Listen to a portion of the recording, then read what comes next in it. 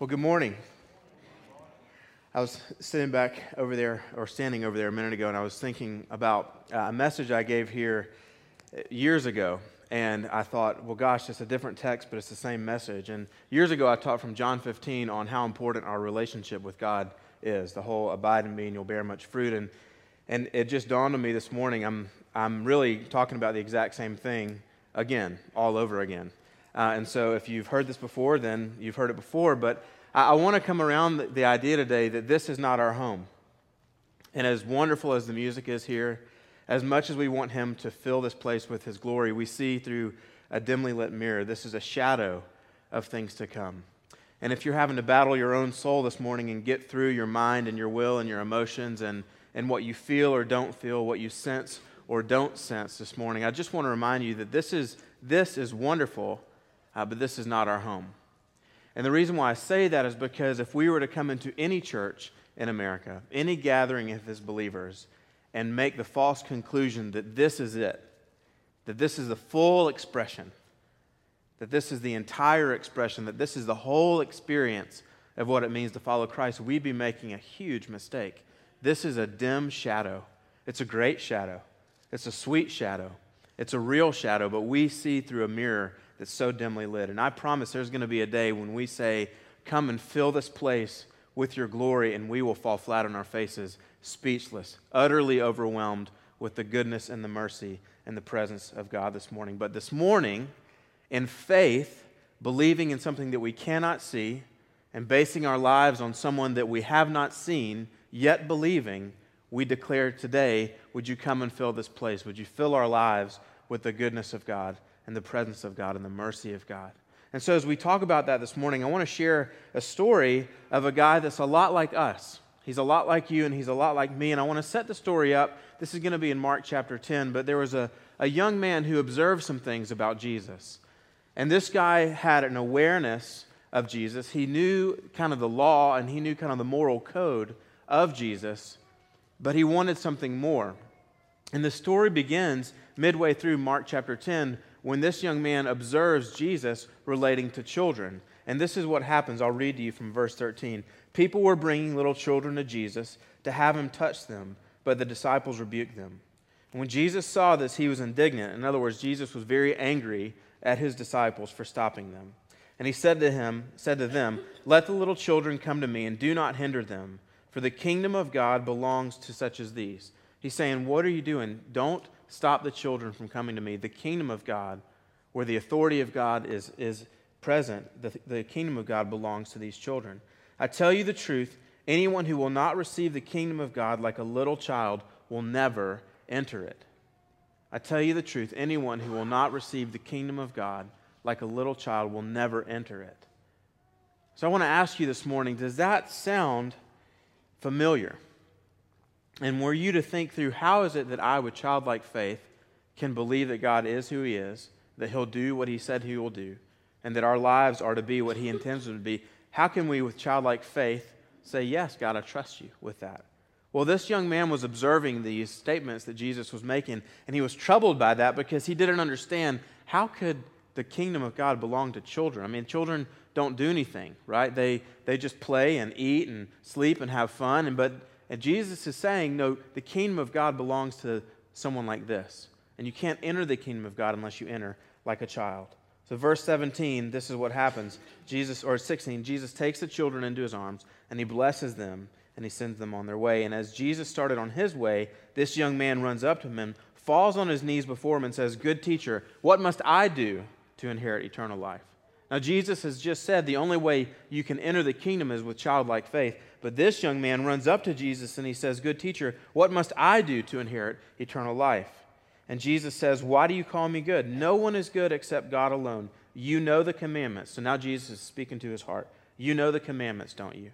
And this young man, he's listening to Jesus, and Jesus is saying, "Do not murder, do not commit adultery, do not steal, do not give false testimony, do not defraud, honor your father and your mother." And the young man says, "Teacher," he goes, "all these I've kept since I was a boy." And he's saying to Jesus, "Look, I know what the law is. I've kept the law. So what must I do to inherit eternal life?" Jesus looked back at him and He loved him and He said, "One thing you lack. Go sell everything you have and give to the poor, and you will have treasure in heaven. Then come, follow me. Now, on first read, it's like you could read that passage and go, well, this is about giving everything to the poor. And if that would be the conclusion today, I think we're missing the main point of this. Because in the very first part of this, in verse 21, it says, Jesus looked at him and loved him. So let's remember that this morning. Jesus looks at this young man who is asking the question, what must I do to inherit eternal life? And I want you to put yourself in the shoes of this young man. And I want you to ask the Father the same thing. What must I do to inherit eternal life? Well, we know the gospel, don't we?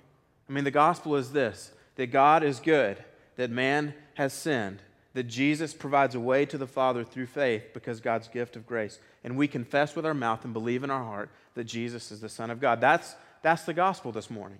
What must we do to inherit eternal life? We must agree that God is God, that we are sinful, that Jesus is sufficient, and we have life in him forever. We declare that and we believe that. And so he's asking this question of Jesus. He's saying, what must I do to inherit eternal life? And Jesus looks at him and he loves him. That's the first thing I want you to hear this morning. Jesus looks at this young man and all of his struggle and all of his quest to be near God. And the first response is, Jesus looks at him and he loves him. And Jesus says, one thing you lack, go sell everything you have and give to the poor and you will have treasure in heaven. Then come and follow me. Well, as I've wrestled with this passage, I've thought a lot about what does it look like for us in our day? Is this the kind of passage where we read this and all of a sudden now we're all homeless and possessionless? Everyone walks out of the room today, we sell our house, we sell our stuff, we give everything we have to the poor. And then what? You play that scenario out, we're a bunch of unemployed, naked, homeless people, but we have treasure in heaven, right? And is that the point of it? And I really don't think it is. I think what the point is that Jesus knew the idols of this young man's heart. And that's the point.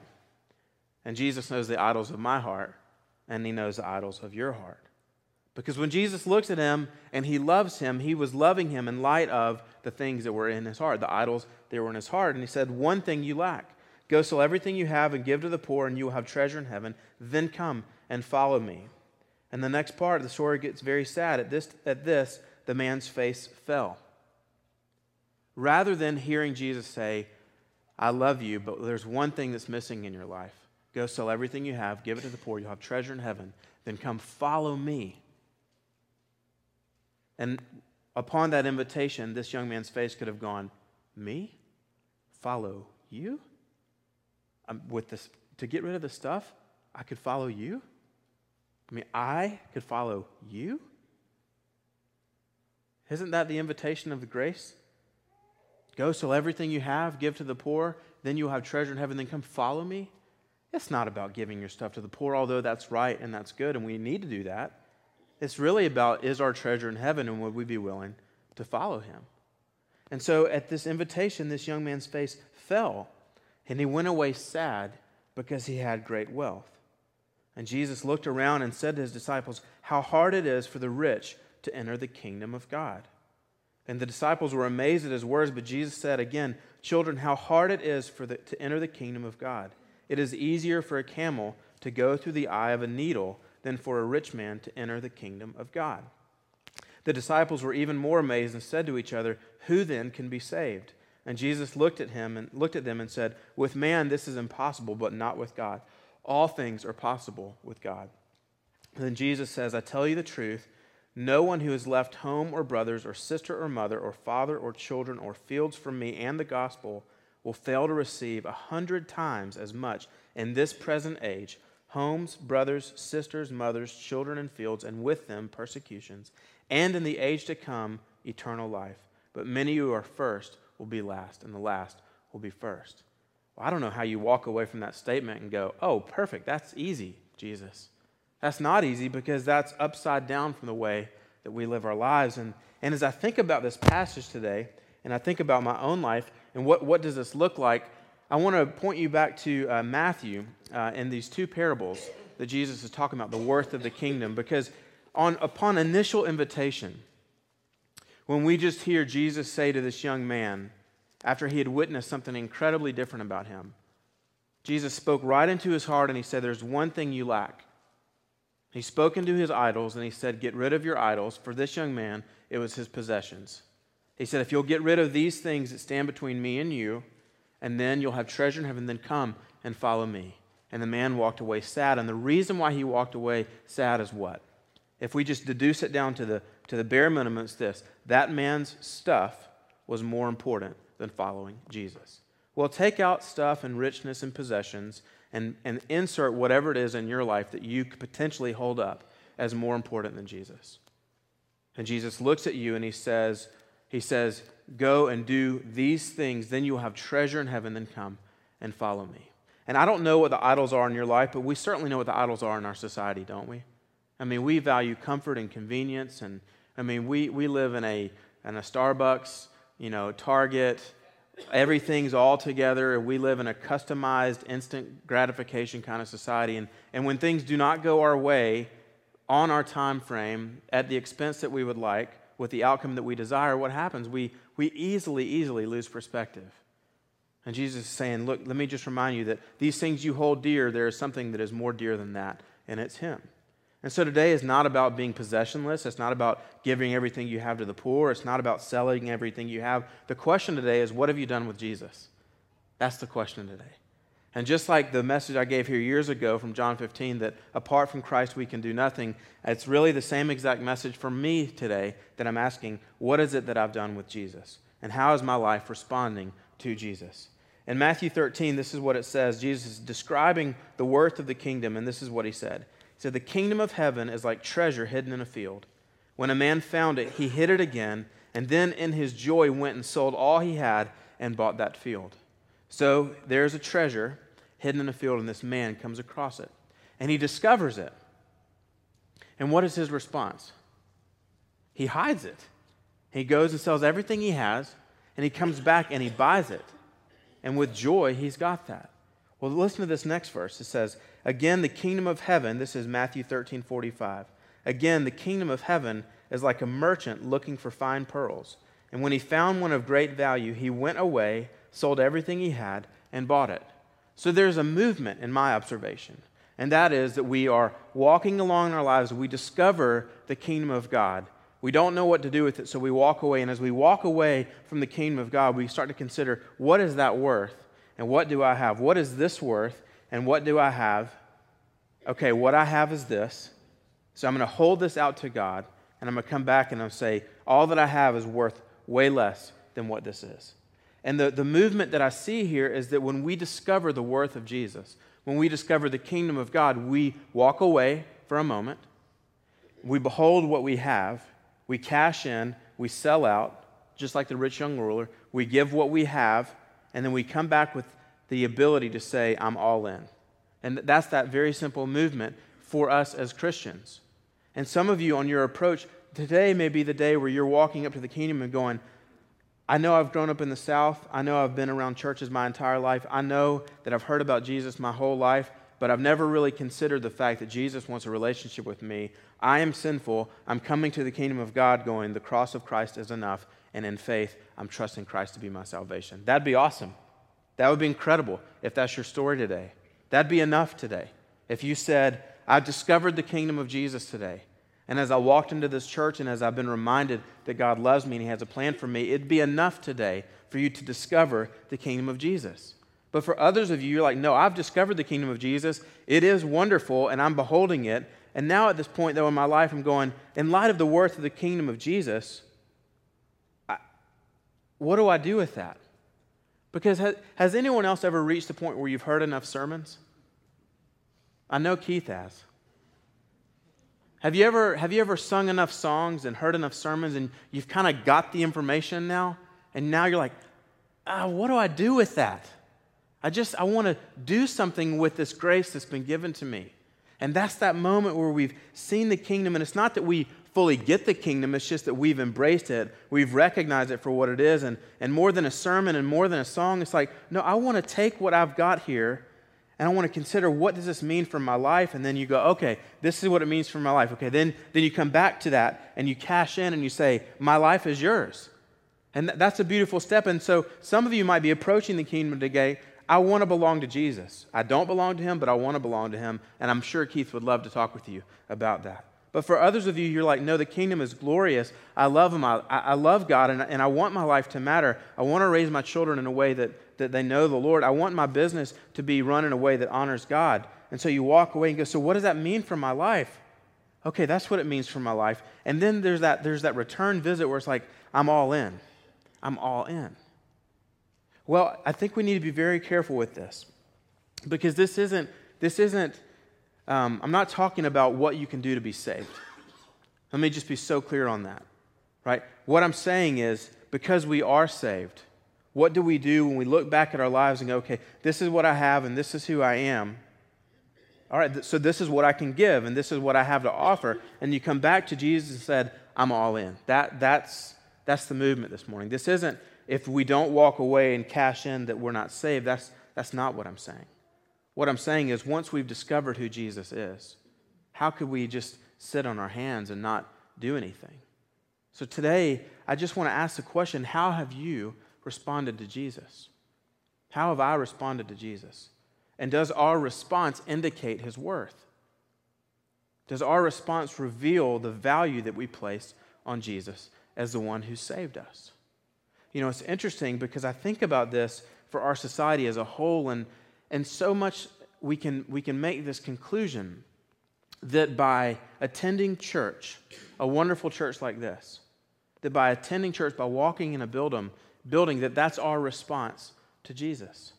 But this is where we come and celebrate our response to Jesus. This isn't the substantiation of our response to Jesus. This is where we meet, where we gather, where we're encouraged, where we remember what is true, where our souls are fed, where our prayers are corporate.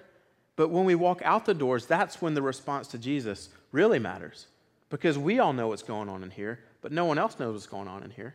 And so there are neighborhoods and shopping centers and businesses that you own and schools that you work in and neighborhood associations that you're leading and on and on and on. And my question is, what do those people out there know of your response to Jesus? See, we know the response to Jesus in the room. It's come fill this place. No love is sweeter. No love is greater. But outside those doors, that's the question. That's the question. Because with this rich young ruler, I go back to this story, and what was it that he was really after? Because see, this young guy, he had the information. He knew what Jesus was about, and he had the moral code. But then when Jesus said, hey, I need to press in on something here, because there's something standing in the way between me and you, and in this particular case, it was this young man's possessions. Well, that's a fair question for all of us this morning. Is there anything that stands in the way of us and Jesus? Not because Jesus would love us more or less. And here's the gospel. God loves you unconditionally and without regret. But in your own response to them, is there something that you cling on to so tightly where you can say, Lord, you can have all of my life except this? And maybe it's a relationship. Maybe it's status. Maybe it's a dream. Maybe it's a goal. And if you had to ask yourself this morning, what is it that if I had to be honest, would just say is more important than Jesus in my life? That's a really hard question. But you know what's on the other end of that, if you answer it? Freedom. Because what if you let go of your idols? What if I let go of my idols? And on the other side of that conviction, we found freedom. Where these things that are good, they're good. Goals are good. Careers are good. Marriages are good. Children are good. Blessings are good. These things are good. It's just they're not God. And so what happens when we reorient our lives to say, there is no one higher in my life than God.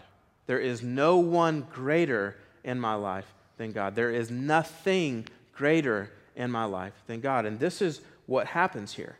Had the rich young ruler sold everything he had and given it to the poor, do you think the rich young ruler would still have what he needed? Absolutely. Why? Because he would have been with Jesus. He would have been among Jesus. He would have been in relationship with Jesus. He would have seen the miracles of Jesus. But instead, upon hearing, there's one thing you lack, it was too much for him. It was too much for him to respond to, and so he couldn't respond at all, and he walked away sad. I don't want anyone walking away sad this morning.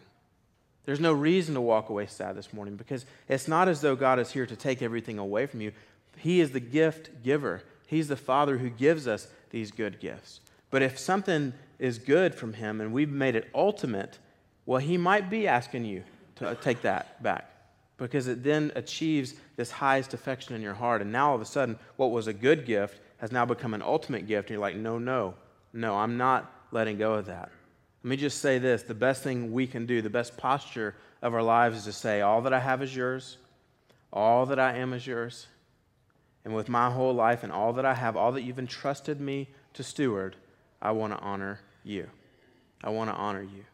Well, Paul, as he was writing to this church in Corinth, he was talking about this treasure that people have in jars of clay. He's talking about the worth of Christ in their lives. And as he was doing that, he was trying to have to break through what they knew and what they saw and what they believed and what they were hoping for. And it's the same thing for us.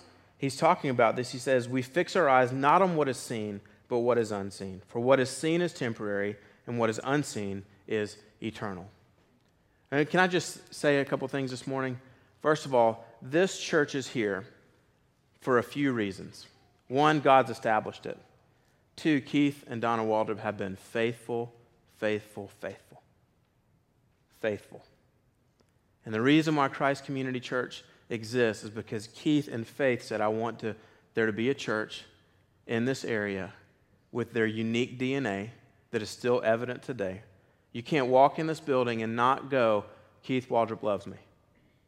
No one's going to walk out of here going, man, there's not any love in this place. There's not any expectation of faith in this place. And Keith, God placed a vision in Keith's heart, and Keith stepped out on that, and he's still stepping out on that, and his faithfulness is why we're all sitting here today. It doesn't rest on Keith, right? But God honors faith.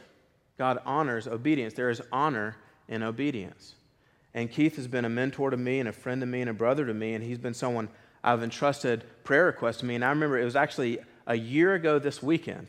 I was in Kentucky at a conference, and Keith and I were on the phone with each other, and we were exchanging prayer requests. And I told Keith, I said, Keith, I know this sounds crazy. I know we just got back from Hong Kong, but I feel like God is calling our family to go back again. And I don't know what that looks like.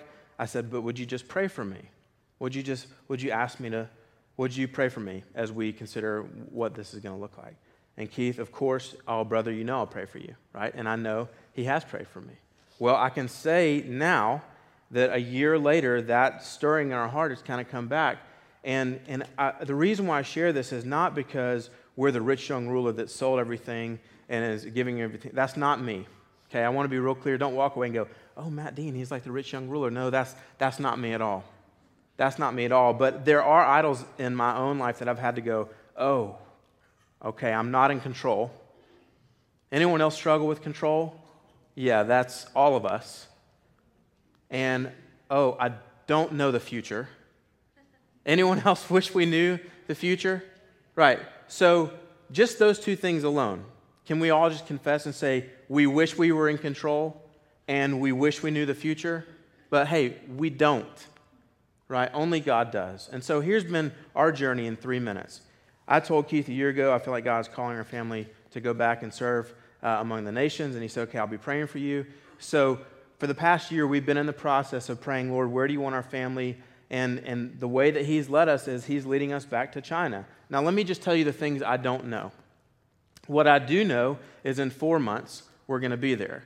What I don't know is how. And as of last week, all we knew is we were moving to China. We didn't even know what city we were in. And so April, she's been praying this whole time of going, Lord, as you call our family back, I'm trusting you for where we're going to live. I'm trusting you for friends for our children. I'm trusting you for other moms that are going to be homeschooling. I'm trusting you for other couples that we can experience life with. I'm trusting you to provide for our finances. I'm trusting you to sell our house. I'm trusting you to tie up loose ends. All these things that we've been going, we don't know and we're not in control. Can I just tell you, can I bring testimony today of some things that God has done? And our surrender and going, we don't know where we're going. We found out this week that we're going to a city where there are about 50 people just like us. Lots of kids, lots of couples that are doing the exact same thing that we're going to be doing, serving there. And so some of these things that we didn't know about, God said, no, I've got friends for your children. I've got friends for your marriage. I've got a community to put you in. And another thing that we've been praying about is, Lord, what if we end up somewhere where it's just not comfortable? Right? Oops.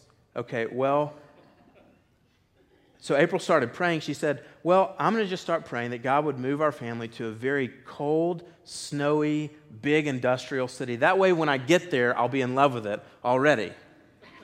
Well, I'm glad she started praying that, because this week we discovered that we will be living just short of Siberia in a very big industrial city, the Detroit of China, where from November to April it's covered in snow and cars get literally frozen in ice.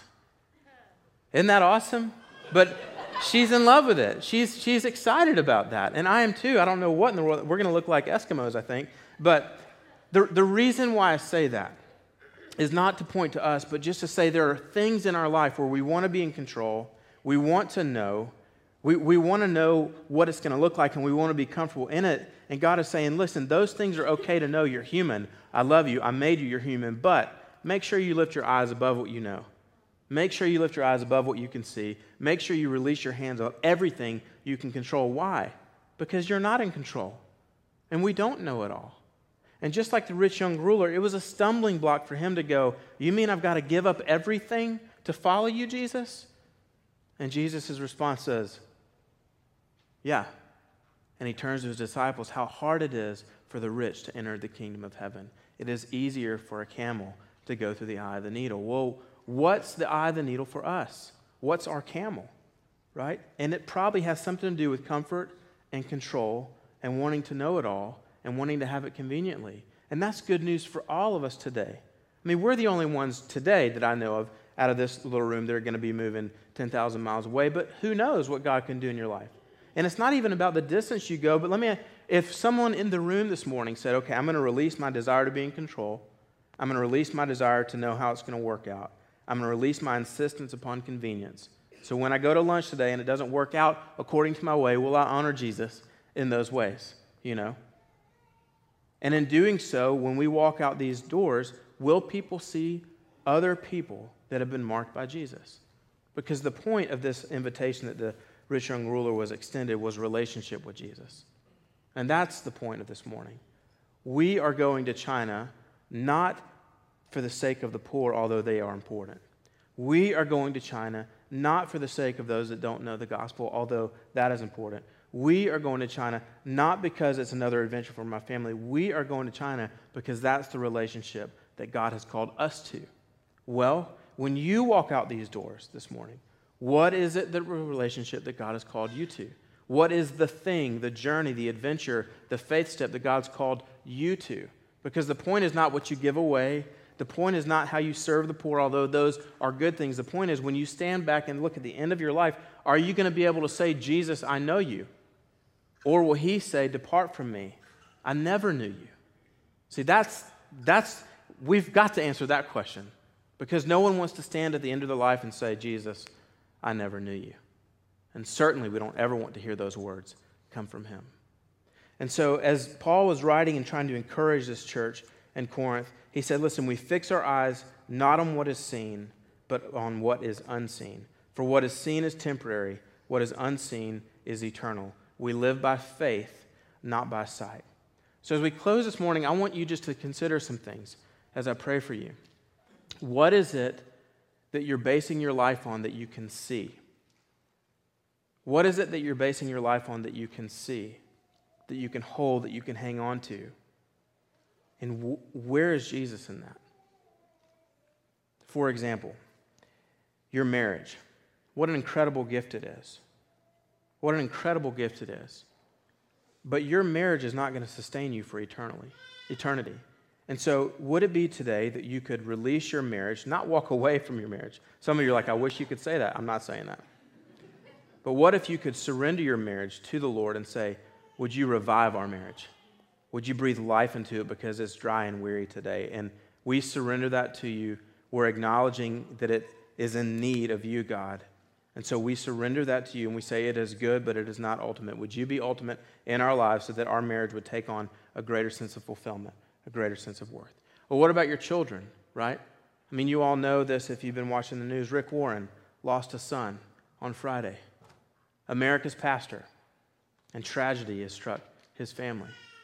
And I guarantee in this moment, Rick Warren and his wife Kay are surrendering again their ability to be in control, even through this very tragic situation. So what does it look like for us to hold even the most precious gifts in our life loosely and say, God, these children belong to you. So help me be a good steward of them. Or what if it's your business, right? Your business is taking off and you're like, but I don't want it to take my heart. So maybe you need to take your business and say, Lord, this business is for you and it belongs to you. I don't know what it is, but I just want you to start thinking about what is it that you can see and how is it that you can offer it to Jesus? And he may just say, thanks so much. I'm going to give it back to you, now steward it. But I don't know what it, that's why you have to know the Word of God. That's why you have to be in wise counsel. But I do know this, all of us can take things that are good and make them ultimate. Just like the rich young ruler. He had good things, but when it came to following Jesus, he said, no, these good things are more important than you. We don't want to say that today. What we want to say is these things are good, and I offer them to you so that I can follow you.